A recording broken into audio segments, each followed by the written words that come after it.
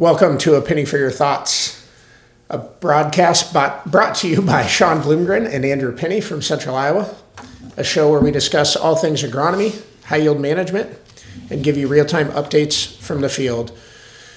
We will also gain insight from industry professionals as we bring you relevant and timely information on current agronomic management practices. Andrew, good morning and welcome. How are you today? Doing great, Sean. How's your day going so far? Good. Really excited to be back. Kind of wanted to start today's show just briefly by saying thank you to the people that have tuned in. This show is in its infancy, but we have gotten just a lot of great feedback and really appreciate those of you that have engaged with the show and certainly been patient as we as we figure this process out. It seems like we're learning something every week, but it's been a lot of fun to learn. So appreciate those of you that are tuning in. And then just a real quick update. Farm Journal through the Daily Scoop, Ty Morgan put out a really good article today talking about tar spot, and certainly our episode with Allison was lengthy. A little bit longer than planned. Yeah. Tyne did a great job and actually interviewed Darcy Tolenko, who Allison referenced pretty frequently in our interview. So check that out if you guys want a succinct version of kind of what we talked about. Excited to get going today. Andrew, would you do the honor of introducing our guest? Yeah, thanks, Sean. So I'm excited to introduce Dr. Kiersten Wise from the University of Kentucky, and I'd like to say it's a situation that's pretty cool for me. You know, I guess I've never told you this, Kiersten, but you were someone that I remember maybe 10 years ago, back when you were still at Purdue. I looked up to Allison and Darren, but then there was also you and Carl. So I remember you guys had quite the impact unknowingly on my career, because I remember that was kind of the beginning of the talk of the physiological effects of fungicide resistance. And I just remember reading a lot of your articles and thinking, man, that's Carl and Kiersten are pretty cool. And then next thing you know, there we were in Chicago eating deep dish pizza together at that bar and grill, playing that game, whatever, with Darren. And so that was a pretty cool moment. It's pretty cool to be interviewing now. So thanks for being here. Well, thanks, Andrew. Yeah, that means a lot. And vice versa. Now I'm reading your papers, right? So. Yeah. So Kiersten's here today. We're going to focus on ear rots and mycotoxins. Sean and I have been getting a number of texts and pictures from growers, with the droughty conditions and I'd say just the abnormal environmental conditions we've seen here in the state and across the Corn Belt. I think there's more and more ear rots popping up, and with that, there's always a discussion of mycotoxins. And Kiersten's definitely one of the experts in the industry. So thanks again for being here with us, Kiersten. Yeah, it's my pleasure. Yeah, Kiersten, would you, I guess, kind of to start, give us your background. Where are you from? What are you passionate about? And what's your education? Yeah, so actually, I'm an Iowa native. I grew up in Iowa and got my bachelor's at Iowa State University. And I, grew up in the cornfields. I rogue detasseled, which I'm pretty sure is the law that every Iowa kid has to do that. Yeah, that's becoming a lost art, though. I mean, you're probably one of the last to really do that manually, anyway. I know. That's kind of like dating myself, right? But yeah, I spent a lot of time in the corn. But when I graduated from Iowa State, I got my degree in plant health and protection. I actually went to the University of Georgia and got my master's in plant pathology. And I decided to keep going, and I went to North Dakota State University for my PhD. So I really did these climate. You've been everywhere. Yeah. And tried the really, really hot conditions and then the really cold conditions, and worked on a diversity of crops. But then I was really happy when I graduated at NDSU. The position for a field crops pathologist was open at Purdue University, and that's where I started my career. So I was really actually happy to get back to the Midwest and happy to get back into the field crops world.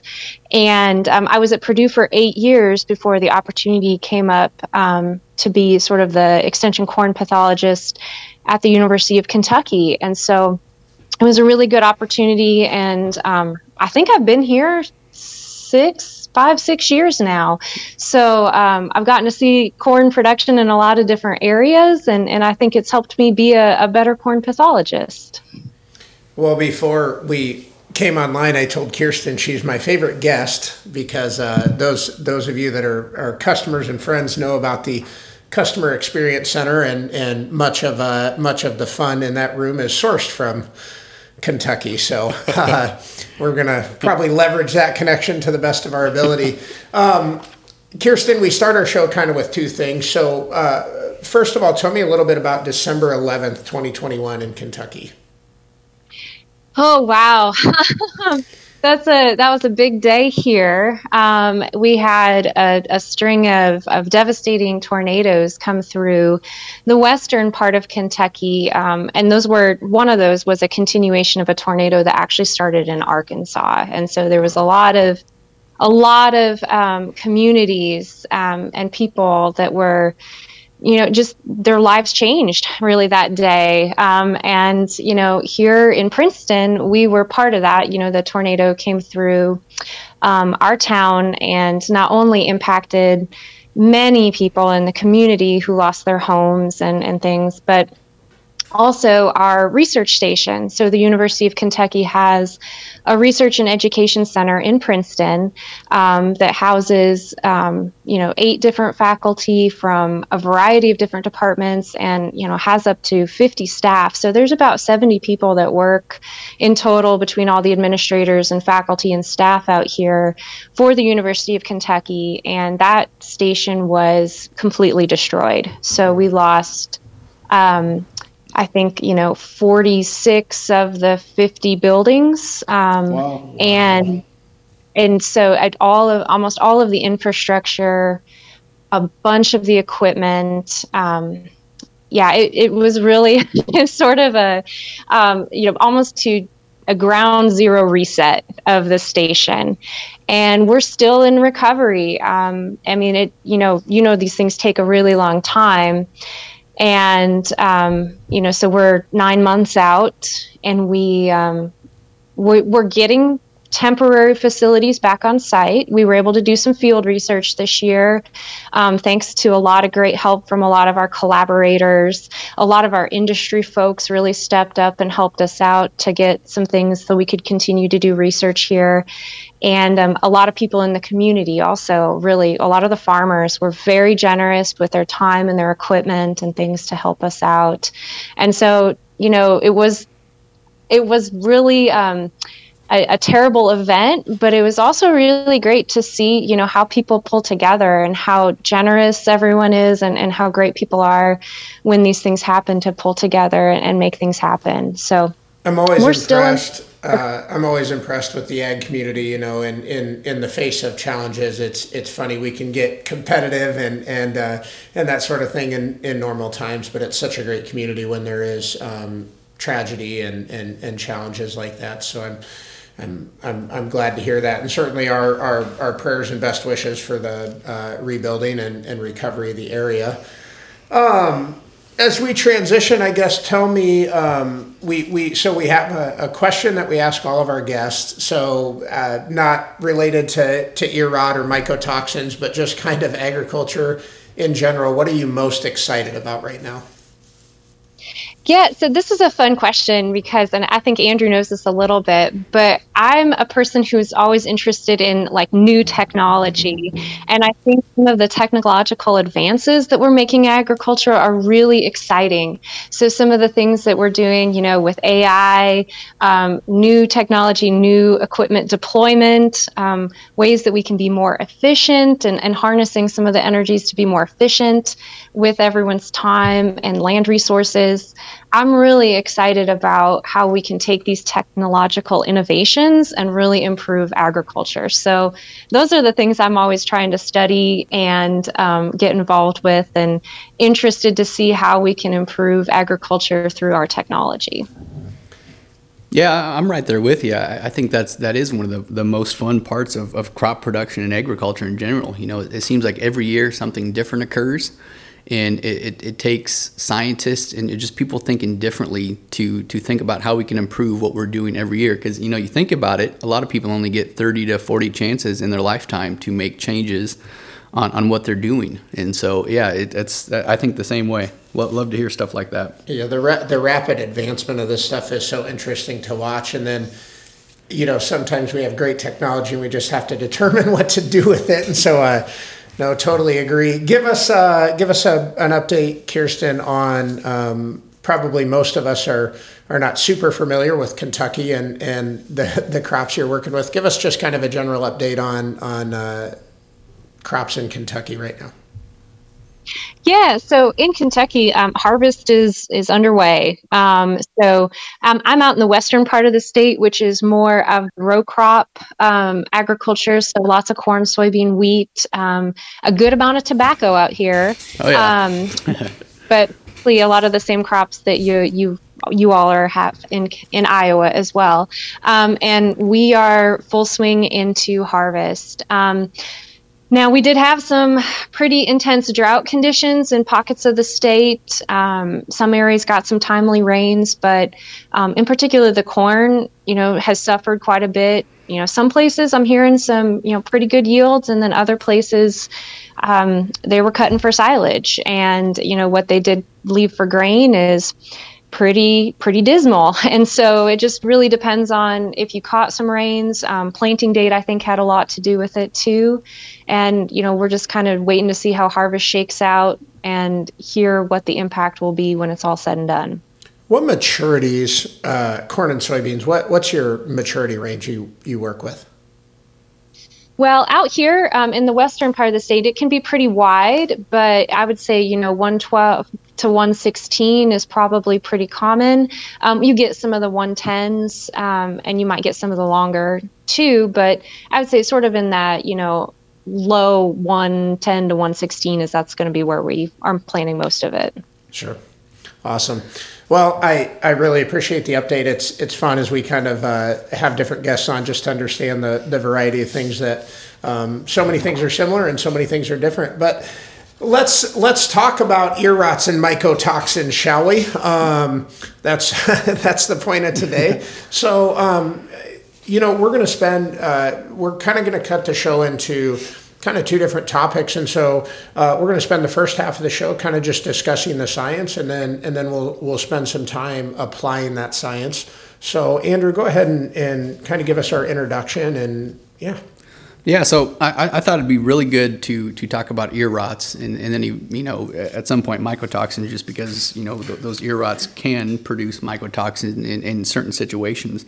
But, like I said earlier, we've been getting enough text from people just wondering what this ear rot is or what they can do about it. Should they be worried about it? That I figured it'd be a good time to discuss, because I think even within the pathology world, I feel like ear rots just don't get discussed as much as maybe they should. And so, I think there's some confusions about mycotoxins in the ear rots that produce them. And so I figure I'd start by just giving a little bit of a background and some information on ear rots and mycotoxins. So, the common ear rots that we deal with here in Iowa and across the Corn Belt, we got Fusarium, Diplodia, Penicillium, Aspergillus, which is a common one that we'll discuss and can produce aflatoxins, and then Gibberella. And then, a number of those ear rots are associated with mycotoxins. And this is where it gets really confusing, I think, for some people, even within the pathology world. Like I said, I just don't think it gets discussed enough. And so, the mycotoxins are, it's basically, that's the term used to describe the toxins or secondary metabolites that these ear rots can produce in certain situations. And that's where we're really going to dive in here too at some point with Kiersten and discuss and maybe break out the individual mycotoxins, the environmental conditions associated with their production, and kind of maybe answer why are they produced. Because I remember at some point, and maybe this has changed, maybe it hasn't, I don't know if we've really figured out why these ear rots, these fungi are producing mycotoxins. And so that's something we'll discuss too. And so Kiersten, I'd like to start us off with just a broad discussion with focusing on some of those ear rots. What do you guys see in Kentucky? I know I'm sure you're familiar with some of the more common ear rots that we have in the Corn Belt. So what are the common ear rots that we'll see in the the Corn Belt in cornfields? Yeah, so Andrew, I think you hit most of them, and what you all see in the Corn Belt is pretty similar to what we can get in Kentucky as well. And in most years, in sort of an average corn production year, I would say probably your most common ear rots are going to be things like Diplodia ear rot, and especially up in your area, Gibberella ear rot can be kind of concerning as well, especially if you get sort of the wet weather around silking. It can be more of a concern. Yep. We would normally see in Kentucky, Fusarium ear rot can be more of a problem because we can be a little drier and hotter around silking. And this year, really the hot topic has been Aspergillus ear rot because of the drought conditions that primarily occurred, at silking, during pollination, and a little bit into early grain fill, particularly down in some of these states. But I can give you some good news is that here in Kentucky and in some of my states to the south too, we have not been picking up a lot of Aspergillus ear rot, at least not to the levels of concern that we thought we might see. So that has been a welcome relief this year. Yeah, absolutely. And Aspergillus, that's the one we often get a little nervous about because that's the one associated with aflatoxin production. So I'm curious, Kiersten. We have. I think most people are familiar with the conditions that a foliar pathogen will infect and produce lesions on leaves.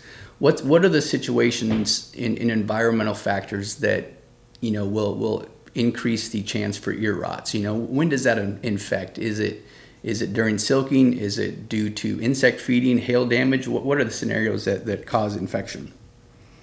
Yeah, so whenever I talk about ear rots, I always say, you don't notice them until the end of the year, but that infection actually occurred much earlier around silking. And that's for most of our ear rots, the primary infection period is going to be sometime during silking. Now, what that means for different ear rots, Gibberella might infect a little bit earlier in the silking period, whereas Diplodia, Fusarium, Aspergillus might infect a little bit later in that, silking period or when those silks start to dry down. But that's really the window of time. If we get the right environmental conditions for the particular fungus that causes an ear rot, silking is when a lot of those infections are going to occur. Now, wounding is also going to be, create entry points for some of these fungi to get into ears. And so if you think about insect damage, you mentioned hail damage, we get some bird damage, like anything that's going to create a wound that allows a fungus to kind of get a foothold in there can also contribute to some of these ear rots too. Okay, that's a good description, and I think that helps clear up some of the, maybe I wouldn't say misinformation, but just like I said, just not really discussed a whole lot. So I think there's a lot to learn with this topic, especially when it comes to the infection period. So with that, what we start talking about mycotoxins. What do we know about mycotoxin production in their association with ear rots? Yeah, so I'm sure the general terminology that we usually say is that mycotoxins are a byproduct of the fungal infection, right? They're non-living, they're secondary metabolites, they're just these metabolites that accumulate in the grain as the fungus is kind of moving through that ear, causing infection. And with that, we know that different mycotoxins accumulate in different parts of the kernel, and we know that some of those mycotoxins might be more associated when you see that maybe that fungal mat on the cob. You might see more mycotoxins, but there are some ear rot fungi that you can have very high mycotoxin concentrations without seeing a lot of mold. And I think that's one of the misperceptions that we hear a lot is that just because you don't see a lot of mold on an ear, it doesn't necessarily mean you don't have a high level of mycotoxins in the grain. Yeah. So So with these individual mycotoxins, is there one that is more, that growers or livestock producers should be more aware of when they're thinking about, the ear rots associated with them? Yes. So the two that I'm always most concerned about is always Aspergillus ear rot. It's our scariest ear rot because aflatoxin is so carcinogenic and it's so toxic. As you know, we measure those levels for aflatoxin in parts per billion. That's how carcinogenic it is. Whereas with all of our other mycotoxins, those safe levels of consumption are measured in parts per million. So it's really, it's a big difference in the amount of mycotoxin you can have before you see impacts. And then the other mycotoxin that I'm always most concerned about, especially in your area, is going to deoxynivalenol, or we commonly call it vomitoxin, which is with Gibberella ear rot, because that is a mycotoxin that's very toxic to swine. Yep. And so if you have anybody who has got a hog operation, so if you get some corn that has deoxynivalenol in it, it can be really devastating to that type of livestock production. Yeah, and I think you brought up a good point discussing aspergillus and aflatoxin. I remember the last time we had that, a big issue with that here in Iowa. I think it was around 2014. We had a really dry summer, and I was still working retail at the time, and I remember every semi truckload of corn that growers would bring in, we were testing with a black light. And I remember back then that was one of the best ways to detect aspergillus. It doesn't, the aflatoxin isn't what is lighting up with the black light. It was actually the aspergillus. And so is that still the best method to detect aspergillus using a black light? Oh, Andrew, I'm so glad you brought this up because if I had a soapbox, it would be the black light test. So I would have this to me. I understand it was really one of the best ways that we had to detect this, a long time ago. But the black light, it actually is detecting kojic acid. It's not detecting a fungus. It's not detecting aflatoxin. It is detecting kojic acid. And there are several fungi, and there's a lot of other junk out there that can produce kojic acid. And I also point out, because I always get a call, it never fails in a drought year, somebody bought a black light at Walmart and they're in their grain bin and they're shining it around and they're like, it's lighting up. And so there's the black light test. It also is a certain type of black light and they're looking at a certain wavelength. So it's not something you can really replicate on your own on a home scale, and you really shouldn't. And even with the testing methods they use at the elevators, when we talk about the black light, we say, okay, you could use it as a preliminary screen, but if you have it light up, that grain needs to be tested with a quantitative method that's actually testing for aflatoxin. And those exist. There's different tests and kits that can be done on site, or if there's a grain can be sent off to a testing lab where they will test it with more rigorous methods to determine if aflatoxin is present and what the concentration might be. But for the black light test, again, maybe as a preliminary screen at the elevator with the correct equipment, but just know it's not detecting aflatoxin. It's detecting an acid that's produced by a lot of different things. I'm imagining college age Andrew Penney with his lava lamp out, above the grain cart as it's coming into the elevator.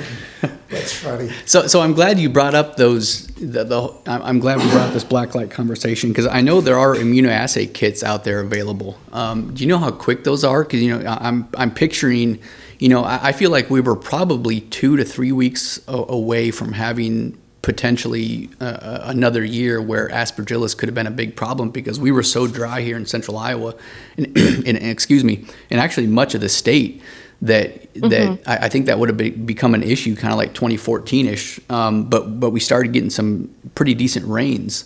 So I'm not as concerned that the temperatures kind of cooled off. But I'm curious, picturing multiple semi-load loads of corn being brought into an elevator. Are these immunoassay kits pretty quick? Is that something that, would you could actually use just due to how quick, those trucks are moving through? Yeah, so they are, I'll say they're quick-ish, and if they're done correctly. So the first step starts with the sample, right? So the amount of sample that you're getting from the probe, if you're taking a probe, and that's going to have an impact because all that corn has to be ground before it can go through these test kits, right? So they're going to grind that corn, and then they're going to prep a buffer. And then they're going to put that grain in the buffer, and then they're going to have to let it sit for a few minutes, and then they're going to have to read the test in a scanner or with a scan strip thing. And so it can take, I remember when I was in Indiana, they were doing some timings on it, and like a really experienced person could kind of get through that whole process in 20 to 30 minutes. Oh, wow. And they might have improved that by now. But I think that the key was really the experience, right? So a person has to know what they're doing. And there was a lot of different things that went into it, right? So parts of the buffers or the strips had to stay cold, so they had to have a fridge nearby. And all of your equipment needs to be kept free of dust, which, in an elevator is very hard to do. Definitely. Yeah. So we have a lot of education that we try to talk to about farmers about how those tests work. So if they get a positive at an elevator, here's all the steps that it took to get that positive, and here's all the things that needed to happen for it to be accurate. And so for me, a positive test in an elevator indicates that in that particular probe sample, you had something that was flagged. Now, it's an indication if you're going to be using that grain for feed, or if it's going to be stored, or if it has an endpoint where it's going to any livestock or any food production area, then the next step would be that grain needs to be tested in a lab to determine a more accurate representation of what the concentration of mycotoxin might be. Yeah, I guess I'd like to jump in here and so help me understand what indicator, what indicator should I be looking for, as I'm harvesting? So just as I'm going through the field in the combine, or as I'm scouting before we start harvest, what indicators would give me the red flag that I should be paying close attention to these ear rots and potentially screening for mycotoxins? Yes. So pre-harvest scouting is the best defense against any grain problems from ear rots and mycotoxins. Because if you can get out there and know that there's a problem before you harvest, you're going to be in a much better spot because that grain needs to be segregated if you have sort of an indication. And so when we talk about the pre-harvest scouting, what you want to be looking at is ears in different areas. And if it's aspergillus, look, on hillsides, on the dry areas, in your lighter soils where they would be more drought stressed. Look in those areas first. And we sort of consider 10% ear rot a threshold. Okay. So if you're 100 ears, and 10% of them have that sort of olive green, dusty mold, that is an indication that you have a problem. If you see a little bit of mold, on maybe one ear or two ears, it might not be a problem. With aspergillus, we would still say, okay, make sure you're harvesting and segregating that grain because it could be a problem at the elevator or depending on the end use. With most of our other ear rots, 10% is a very hard threshold. So if you get those 10 ears, that's probably going to be a problem. And then once you know that you have that 10% threshold, like we said, that grain needs to be harvested. It needs to be harvested and dried down because the longer it stays out in the field, these mycotoxins will continue producing, and these fungi will continue to produce those mycotoxins until grain is below 15% moisture. So you can't just leave it out there in the field and hope that the problem will resolve itself. because the longer that grain is above 15% moisture, the more mycotoxin can accumulate. So prioritizing harvest and getting that corn dry is going to be the first thing that you want to do. So when we talk about grain segregation, is there an opportunity to use potentially afflicted grain as fuel? Is there the same consequence if I were to take this to an ethanol plant as if I were to take it to a local elevator? Yeah, so if mycotoxin affected grain goes to an ethanol plant, they're going to have a much different standard, and it'll probably get rejected much more quickly because mycotoxins have a tendency to accumulate through that process, right? So the end product, mycotoxin levels will actually be higher than the grain that went in. And so they usually are going to be much more stringent about any mycotoxin, potential mycotoxin issues than just a regular grain buyer. Gotcha. We have a significant number of growers that are going to harvest their own grain, take it to their own bin site, and store that grain. Obviously, you've pointed out that the emphasis needs to be on pre-harvest scouting, right? We need to know about potential problems before we discover them with the combine. But give me some best handling. You talked about dry down, but maybe handling in bins, dry down percentages, those sorts of things. Just what's the best way for growers who want to handle and store their own grain, and then maybe second part of that would be if you're using your own grain for feed. Yeah, so if we're just storing it, always we're making sure that, if you have the opportunity to segregate grain that is from the fields that have ear molds, it's going to be better than putting it all into the same bin, maybe as your high quality grain.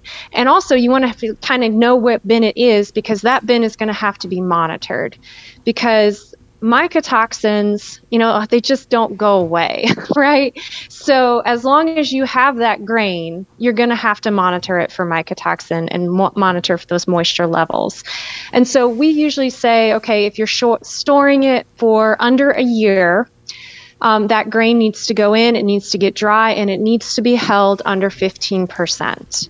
Now, if you're going to store it for multiple years or longer than a year, I advocate storing it at 13%. And here's why. Because really every March I get a call from a grower who put his grain away and maybe had an ear mold problem, and it was tested and it might have been 2 parts per million Don when he put it away. But then when he tried to sell it in March at the elevator, they were telling him he had, 6 to 8 parts per million Don, and they wouldn't take it. And he said, well, what happened? And I said, well, did you monitor the moisture of your grain the whole time? Sure. Because hot spots can pop up. That moisture can kind of increase in the winter.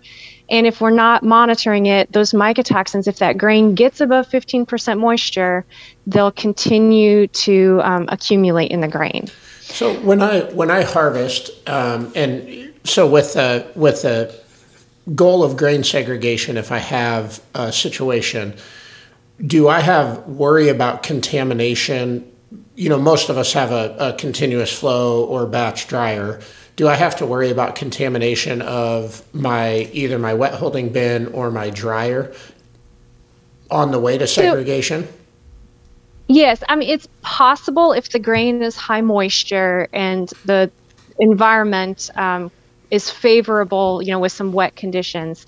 But really, where we worry about the largest amount of contamination is when it's on the ear, in the field, and it has the greatest opportunity to spread in those kernels. The kernel to kernel spread is lower if you can meet those conditions of keeping the grain dry.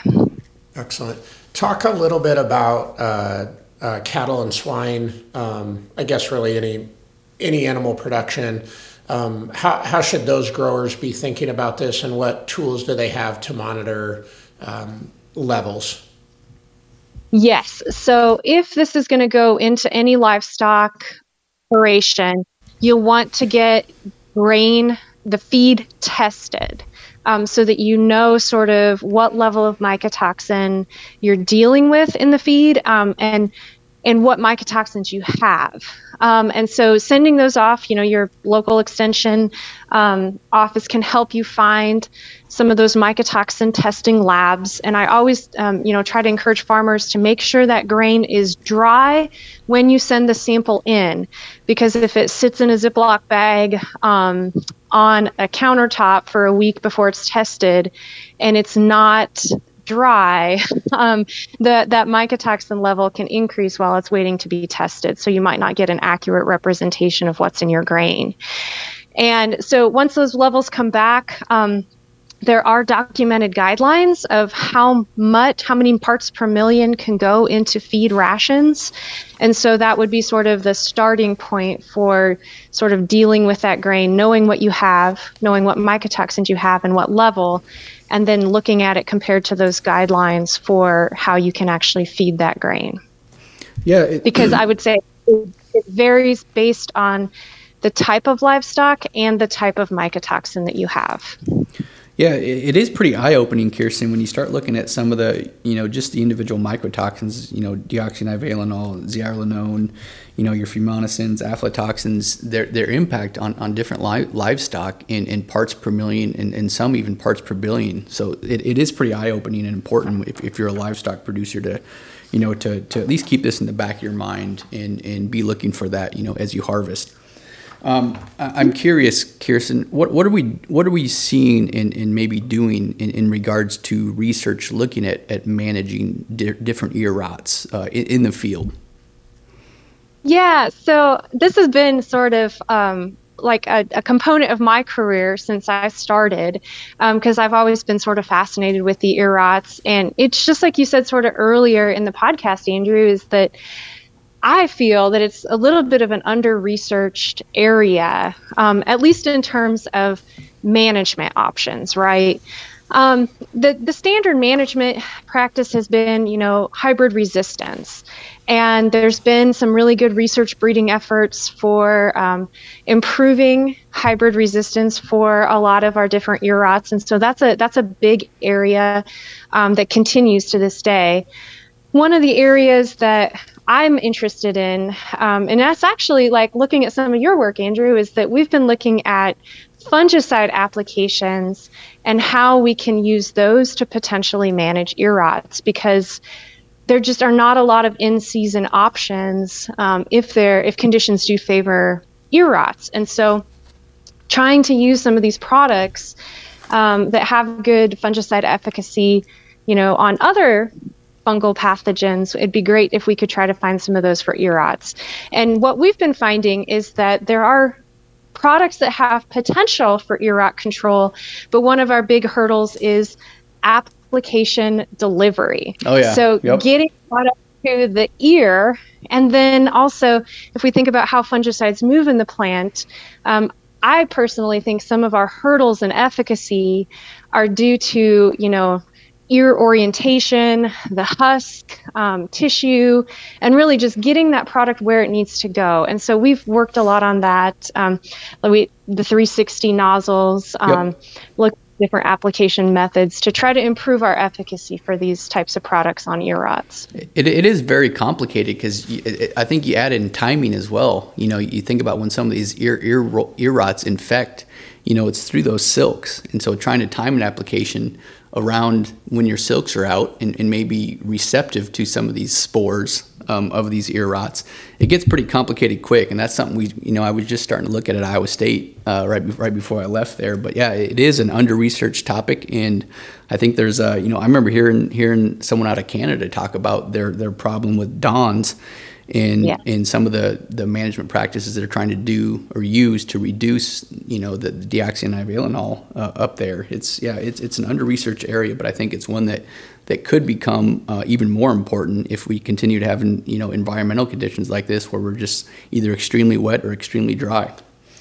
It certainly seems like, we're starting to see extreme weather patterns that, in my opinion, are going to lead us to having to just be really cognizant of management practice. And it's interesting, under the kind of the conversation we had a week ago with Allison Robertson just about, the timing of fungicide applications. It's interesting that there may be some opportunity to check two boxes at once, or at least try and time some of these applications for multiple benefits. Tar spot is obviously causing us to rethink our fungicide use and certainly timing of fungicide use. Kiersten, I greatly appreciate this. So our podcast is called A Penny for Your Thoughts. And as we get ready to wrap our show, I'm going to ask Andrew to kind of do our closing segment. But Kiersten, I'd invite you to participate. We call this portion of our show cashing in our penny. Sometimes you get what you pay for, but we have asked Andrew to give us basically 3 succinct takeaways, and we would love for you to weigh in on those, Kiersten. Yeah, so I think this was an excellent episode. To give an idea of how much knowledge I think there needs to be on this topic. I learned quite a bit just talking with you, Kiersten. The one takeaway, I had not heard that a black light, that is still a way maybe we can detect some of these ear rots, and really that is detecting the kojic acid that is produced by those ear rots. I think that's a good takeaway. If we ever have this issue again, that's something to consider. I think another thing I learned in a main takeaway, if you're storing your grain under a year, focus on that 15% grain moisture. If you're thinking about storing that over a year, maybe try and get that down to 13%. And the third takeaway is I think scouting. That 10% threshold was something I learned. I've read a few articles, and there's really not a whole lot of discussion on what that threshold is. So if you're out there walking a field and you're looking at your 17.5 inches, 1/1000th of an acre, or 100 plants, and you see 10% ear rots, take that into consideration and maybe do some testing. Kiersten, what would you add? No, I think that's a really good wrap up. Just like you mentioned, I just emphasize the black light. It could be used as an indicator, but anything that you see, it's not a definitive. You got to go get a test to find out what you really have. Yeah. It's excellent, and I really appreciate you joining us. Kiersten, help our listeners connect with you. If we have listeners that want to reach out, social handles or emails, what's the best way for our listeners to have access to Kiersten? Yeah, so my email is just my name. It's kiersten.wise@uky.edu. I am on Twitter at cropdoc08. And so, I'm not, this year have not been as good at Twitter, but I usually am pretty active. But that's some really good ways to kind of reach out, and I'm happy to answer any questions anybody has as follow-up. We really appreciate you joining us today, and we will put your contact information in the show notes. So listeners, if you want to reach out, please do, and give a follow on social, and certainly reach out via email if you have questions or concerns. And actually, before I forget, Kiersten, is there, so that we can post it with this podcast, is there a good reference? What's your favorite reference in regards to looking at ear rots? If customers want to, or growers want a visual of these ear rots, what's your favorite go-to source for a good visual? So a few years ago, we did a whole ear rot series through the Crop Protection Network. So we have publications that overview and have really good images of all of the ear rots that we discussed and a few others. There's a frequently asked questions about mycotoxins. There's some information on where you can get grain tested, places that are approved by the Grain Inspection Service if you need to get a test. And a few other resources as well. And all of that is available on the Crop Protection Network. Great. That's great. I appreciate that. We will certainly link that as well. And we greatly appreciate it. Well, thank you very much, Kiersten. Again, as Sean did earlier, I want to thank our listeners and followers. We've got some very good feedback on this podcast. I think keeping it brand agnostic and just focusing on the science has really proved beneficial to the listeners. So I thank you very much. And once again, to get everybody excited about our guests next week, we have an industry professional that we're going to discuss phantom yield loss, that ever so popular topic this time of year. Well, with harvest starting, it'll be great. Kiersten, thank you. To our listeners, thank you. And we will see you guys next week.